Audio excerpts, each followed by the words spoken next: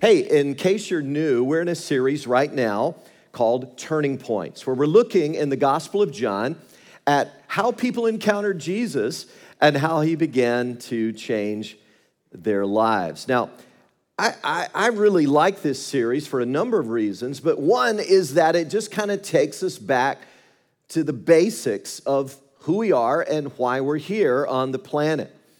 You know, people will often ask, what is your vision? What is God looking to do through us individually as disciples and as a church corporately? And the answer to that is crystal clear. God wants to use us to help introduce people to Jesus Christ and then to help them grow in their relationship with him. It is not about religion, folks.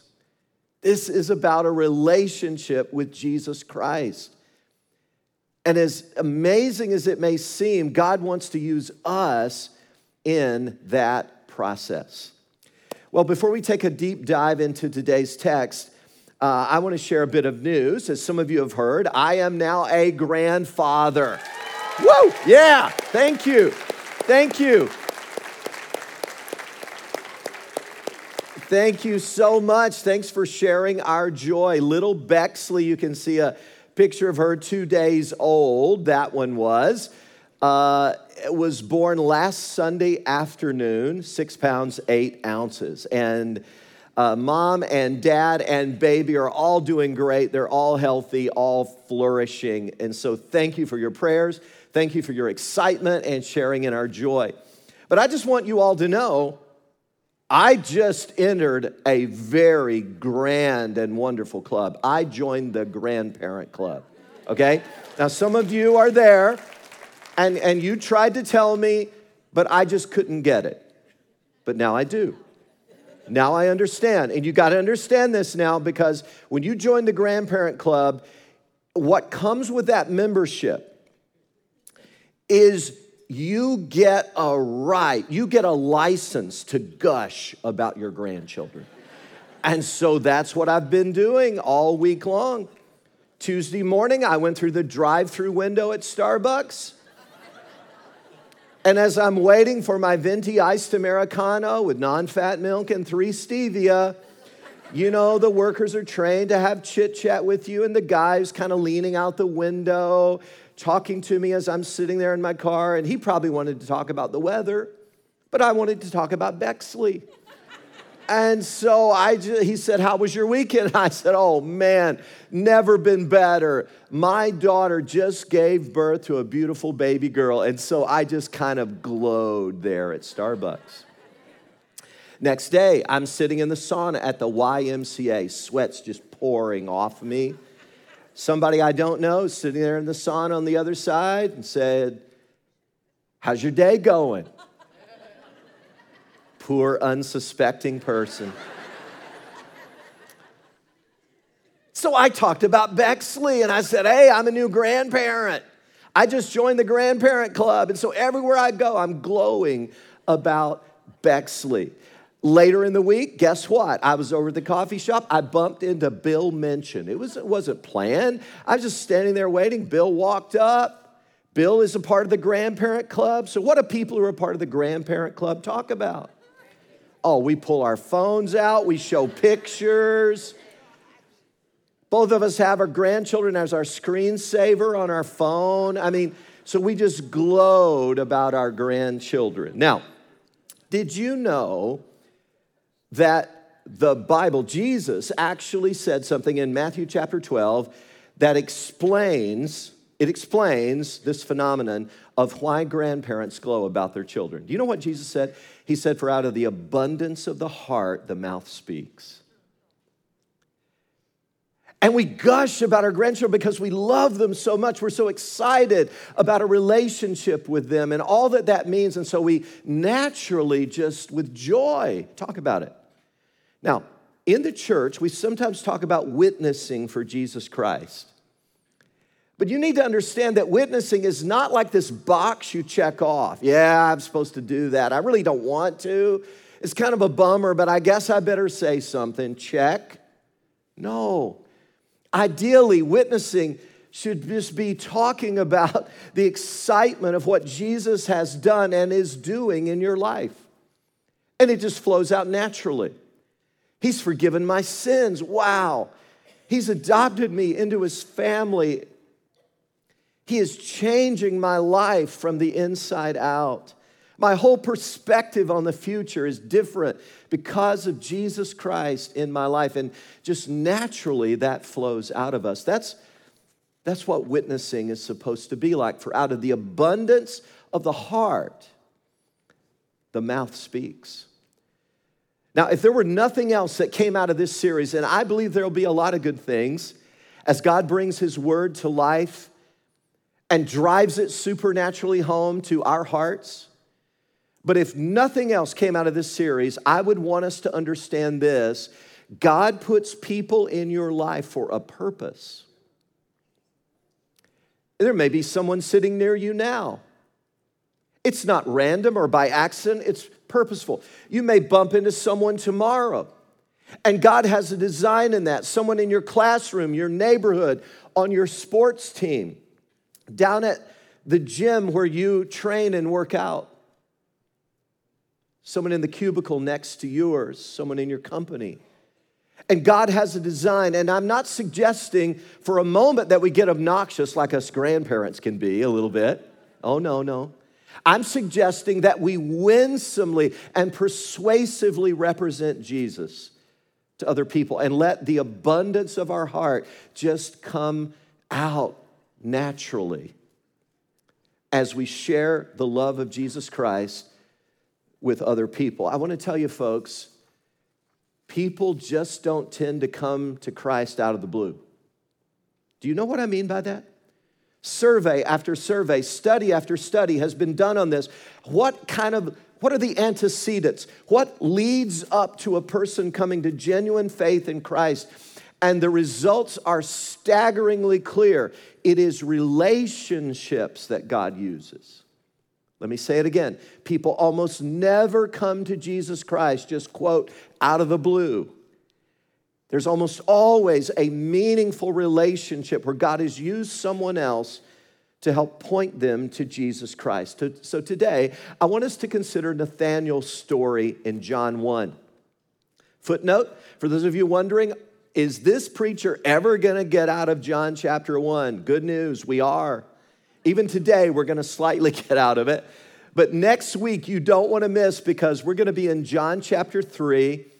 And there may be no turning point story more relevant, perhaps, to today's culture than the one we'll look at next weekend. It is so vital that we understand as we look at the turning point of Nicodemus.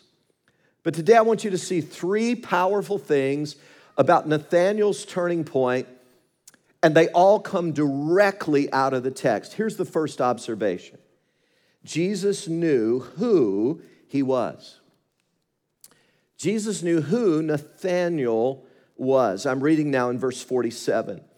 When Jesus saw Nathanael approaching, he said of him, "Here is a true Israelite in whom there is nothing false."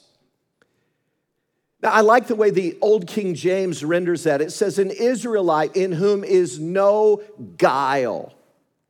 No guile. That's not a word we use a lot. It means here's a straight shooter. Here's someone who tends to be brutally honest. And that was quite a compliment that Jesus gave to Nathanael. Why did he say that? I think there may be a clue as we look in verse 45. Philip found Nathanael and told him, "We have found the one Moses wrote about in the law, and about whom the prophets also wrote, Jesus of Nazareth, the son of Joseph." Nazareth? Ha! Can anything good come from there? Nathanael asked. "Come and see," said Philip. I don't know what I think about Nathanael right now.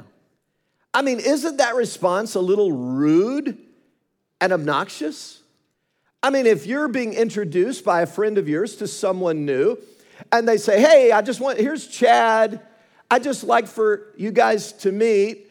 And the person you're meeting, Chad, your friend says, "Hey, you're from Albany. and the person says, oh, Albany, oh my goodness, I feel so bad for you. Oh, Albany. Albany's the armpit of the world. Can anything good come out of Albany? I mean, if a person responded that way, do you think they'd be your best friend? I doubt it. You would think, this guy is rude. He's so opinionated. But Jesus says, look, here's an Israelite in whom there's nothing false. There's no guile. Some translations say pretense. Do you know why he said that? I think it was in part because Nathanael was being honest about Nazareth. Nazareth was not on the top 10 list of most desirable places to live in Palestine. It didn't have a ton going for it. So in one sense, Nathanael is just being kind of brutally honest here. And I believe that sadly, honesty is not a big value in our culture. We tend to kind of throw shade or put a spin on things. We tend to value political correctness more than we do honesty. Now, don't get me wrong. I think there's some value in certain aspects of political correctness. People ask me, hey, what do you think about our culture? Isn't it just so politically correct it makes you want to throw up? And I'm pretty quick to say if I'm asked about that, no, I think there's some good things about it. For instance, I think it's important to be sensitive to the racial and sexist slurs that are implied in some of our vocabulary. And so I think it's wise. You'll hear me trying to use humankind instead of mankind. Why would I do that? Because the male of the species has been dominant in many times very unhealthy ways. And so to use the word mankind just may seem to reinforce that. So it's wise to be sensitive. But here's the problem when we take PC to the extreme. We start getting dishonest. We start saying silly things, things that are far from true and far from reality.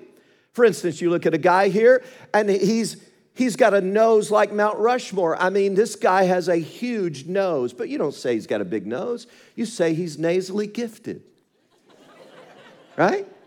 He's he's nasally gifted. That's amazing. Someone's bald, you don't say they're bald. You say they've got a comb-free head. You know? Yeah.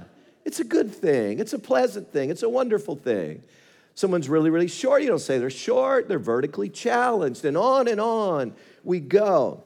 But in contrast to our spin today, there's a refreshing honesty in Scripture. And I like that about the Bible.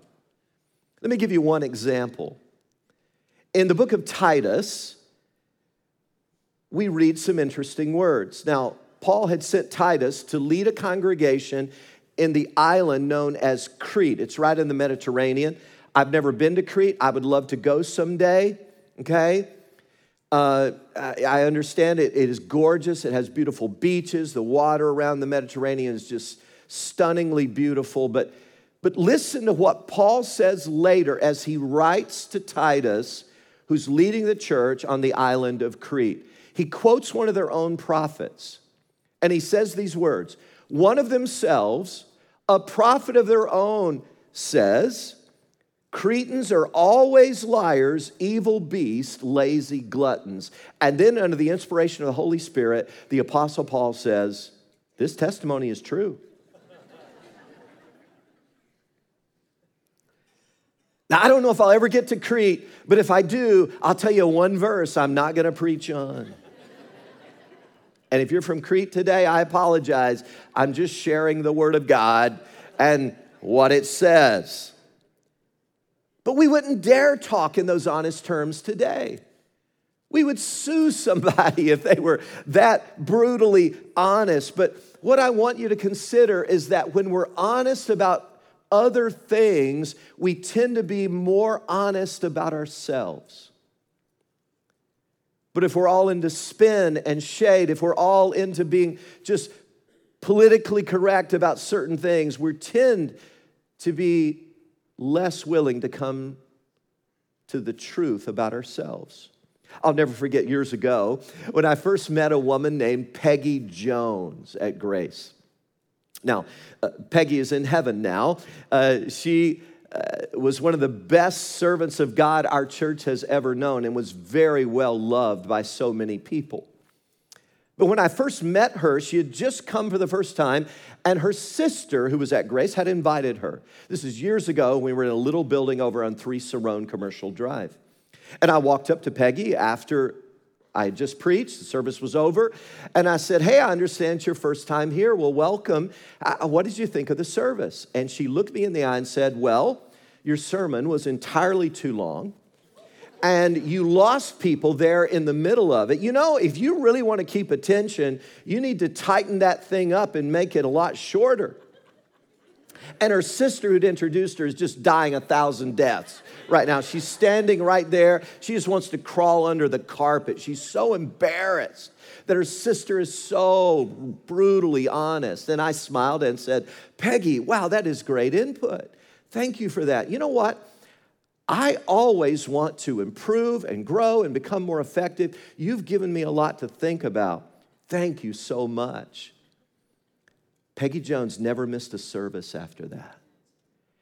And the amazing thing is that this woman who was so ready to be brutally honest about certain things, a few months later got brutally honest about herself and where she was with God.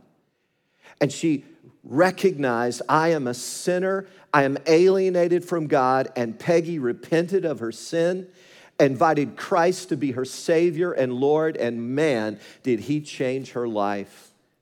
She went on to years of effective service in this church, representing Jesus really well. When we get honest about other things, we're more likely to be honest about ourselves. Friends, we experience God most powerfully when we get brutally honest. That's why the psalmist David said in Psalm 51, surely you desire truth in the inner parts. You teach me wisdom in the inmost place. Jesus knew who Nathanael was. And you and I have got to learn that we really experience God powerfully when we get honest with God and with ourselves. I invite you to listen now to another turning point story. This one is from our own pastor, Matt Saxon, pastor of the Latham campus. I want us to turn our attention to the screens now and listen as Pastor Matt shares how God brought him to his turning point.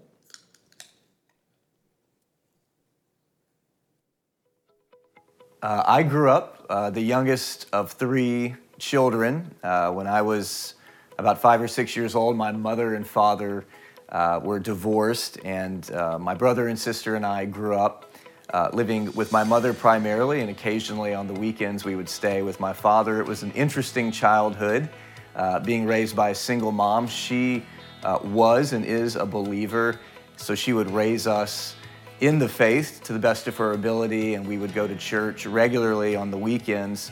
The few weekends out of each month that we spent with my dad were quite interesting, however, because he is a pretty staunch skeptic and somewhere between agnostic and atheist. So essentially anything we were learning in the church or from my mother was kind of being at least questioned, if not challenged, by my dad on the weekend. So it made for an interesting upbringing and being exposed to a lot of different points of view on just about every matter of life.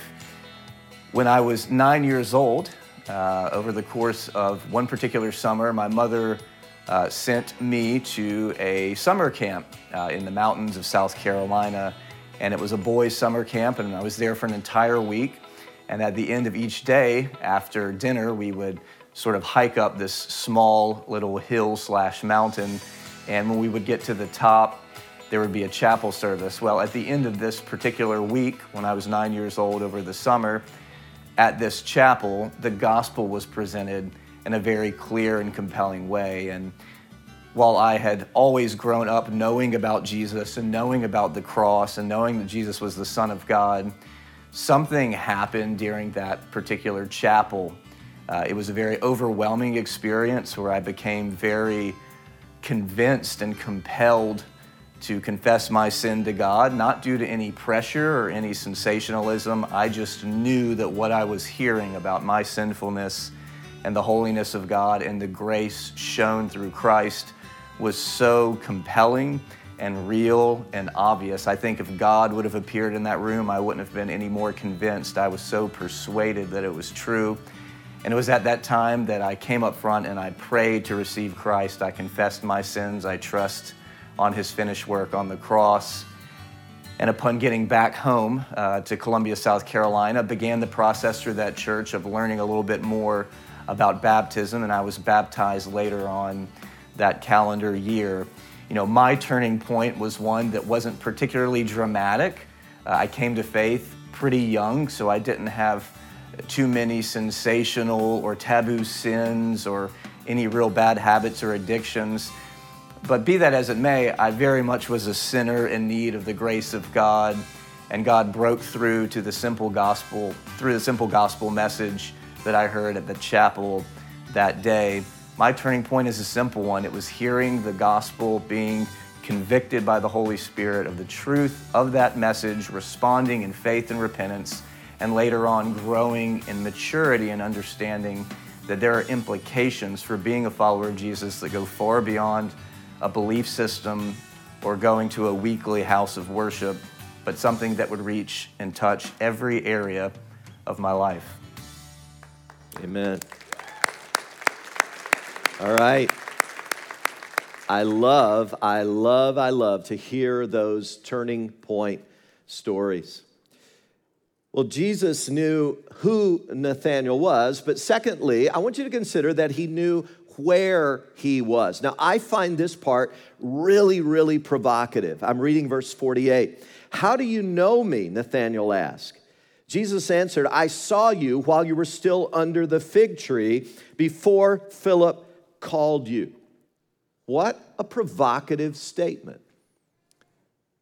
I saw you under the fig tree.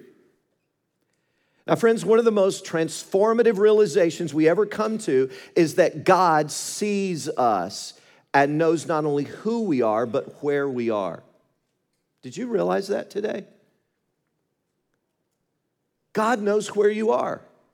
In your thinking, in your mindset, attitudinally, in your life, your level of hope or discouragement. He knows where you are, and he knows what's going on. Over and over again in the Bible, it says that.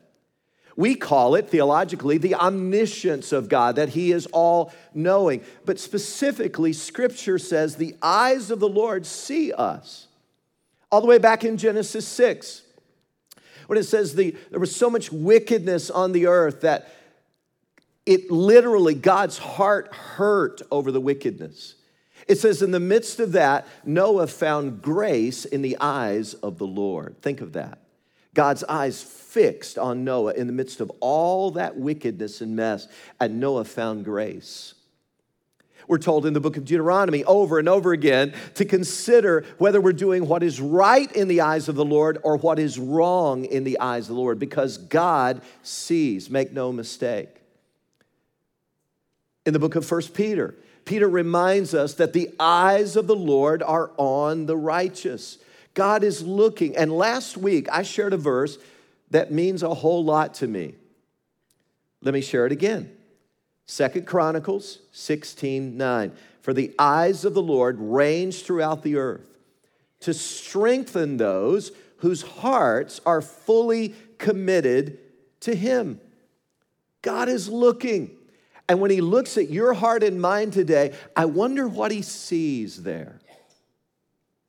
But now I want us to consider this idea that Nathanael was under the fig tree. It's interesting. In the Greek text, there is a definite article there. That's why it's translated the fig tree rather than a fig tree. I would ask you to consider that fig trees are often symbolic in Scripture. A couple of examples. Remember Adam and Eve? They ate from the tree of the knowledge of good and evil. And they suddenly had this awareness of their alienation from God. They were embarrassed about their own nakedness. And you remember, they tried to cover themselves with fig leaves. And so in that sense, fig leaves then are symbolic of human attempts on our own ability, where we try to deal with our own alienation from God and our own sinfulness, and we try to address that, but it's always inadequate. A little later, God clothed them with skins that He provided for them, but that meant that blood had to be shed. And so suddenly you have in Scripture, very early on, the first little foreshadowing, looking forward, that human sinfulness can only be addressed through sacrificial blood. And ultimately, that points us to the atoning death of Christ on the cross. It's interesting how the Bible fits together so intricately in these ways. You've got that foreshadowing way back there, and then you've got the ultimate fulfillment of that in the atoning death of Christ on the cross, where He died for our sins so that you and I could be forgiven. But fig leaves, human attempts to deal with our own sinfulness and alienation from God. And we want to hide from God so many times rather than be honest. Another example of how fig trees can be symbolic is when Jesus cursed a fig tree. You remember that incident? The last week of His earthly ministry, it's just before His crucifixion. He and His disciples walk by a fig tree, and it looks magnificent on the outside. By the way, fig leaves are pretty good size, usually. And so they make a good covering. They provide good shade, if you will. But there's no figs on the tree. It has no fruit. And Jesus spoke to it and cursed it. The next day they come by and it's all withered up. And the disciples ask, why? Why did you do this? And Jesus never gave a straight answer. But scholars are almost unanimous that that was a powerful, symbolic thing Jesus did. That fig tree represented what Judaism had become, with all of its religious bells and whistles, all of its pomp and circumstance, with all of its legalism and the bondages that it put on people, but it lacked the vital fruit that gave eternal life. And when Jesus says, I saw you under the fig tree, He was saying, I see you as you really are and where you really are. And in all of your own attempts to deal with it in your own strength. I wonder if I'm talking to anyone today who may be hiding under the fig tree. You say, well, Pastor Rex, I'm a good person. You know, I'm a very religious churchgoer. Can I say respectfully, that's just a fig leaf? You say, but you don't understand. I'm better than most of the people that I know or work with. In fact, I know my neighbors are doing some horrible things, and I believe my good deeds really outweigh my bad deeds, and I ought to be good enough for God. I say, with all due respect, that's just a fig leaf. The only way your sin and mine can be adequately dealt with is through the atoning sacrifice of Jesus on the cross. But if that's going to happen, we've got to be brutally honest about where we are. Jesus said to Nathanael, I not only know who you are, I know exactly where you are today. And this is good news, good news. God knows where you are. He sees you under that fig tree. He knows where you are. And I find Nathanael's response interesting in verse 49. Then Nathanael declared, Rabbi, you're the Son of God. You're the King of Israel. What a declaration that was. By the way, sometimes I'll hear preachers say, as they're talking about Matthew 16 or Mark chapter 8, where Jesus asked His disciples, who do people say that I am? You know, that little incident that happened at a place called Caesarea Philippi, and they give different answers. And then Simon Peter declares, you're the Christ, you're the Messiah, you're the Son of the living God. And sometimes I'll hear a preacher say, you know what? That's the first clear declaration in all the Gospels of who Jesus is. Not really. In fact, right here in John chapter 1, you've got 4 people in a row who clearly recognize who Jesus is. John the Baptist, behold the Lamb of God who takes away the sin of the world. He recognized him for who he was. And then you've got Andrew, who goes to Simon and says, we found the Messiah. He recognized him.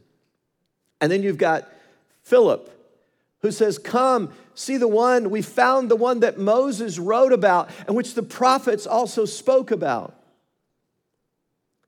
And then finally here, Nathanael, who says, you're the Son of God, you're the King of Israel. Hey, if someone were to put you on the spot today and ask you, who do you say Jesus is? Could you make that kind of declaration? And the reason I ask that is because Scripture is very clear that we all need to come to this point in our life. If we're going to have a turning point, like you've been hearing about from Pastor Matt today and from all these various people through the weeks, if we're going to have that kind of turning point, it comes when we come to a place in our lives where we can declare who Jesus really is and recognize him for that and bow in submission to him. That's so important. It's a non-negotiable if we're going to have this divine turning point that God wants us to have. Well, there's one final observation I invite you to look at with me. He knew who he was. He knew where he was. And I would suggest to you, and this is very exciting to me, he knew of what he was capable. You see, one of the most exciting things to me as a pastor, when someone has a turning point, is for me, that represents all this amazing potential that God has put in a person, of all the ways he could use them for his kingdom. And I think that's what Jesus is thinking here in this passage. Verse 50, Jesus said, you believe because I told you I saw you under the fig tree. You shall see greater things than that. Wow. Greater things? Those are pregnant words. Those words are loaded with meaning. And then he added in verse 51, I tell you the truth, you shall see heaven open and the angels of God ascending and descending on the Son of Man. Now that's a bit of a head scratcher because we wonder what exactly was the fulfillment of that, and we don't really know. Because there's not an incident later where clearly this was fulfilled, angels ascending and descending. I think at the very least, it may be more than this, but at the very least, this is at least a veiled reference back to Genesis 28. Where a man named Jacob was on the run from God, running from God and his will. He bedded down that night to sleep in a place called Bethel. He put a stone under his head, and he had the weirdest, freakiest dream you can imagine. In his dream, this man Jacob saw a stairway to heaven. I know you thought Led Zeppelin dreamed that up. Yeah? But no, it's in the Bible, Genesis 28, a stairway to heaven. And there were angels ascending and descending on this ladder-like stairway to heaven. And you know what Jacob's name was changed to? Israel. And Nathanael is declaring here, now there's someone here greater than Israel. You are Jesus, the King of Israel. And Jesus says, Nathanael, you've just seen the start of this. We haven't even scratched the surface yet. You're about to experience and see the work of God as I mold you and make you into something you could never dream. And by the way, 3 days later, we see a sampling of what that could look like.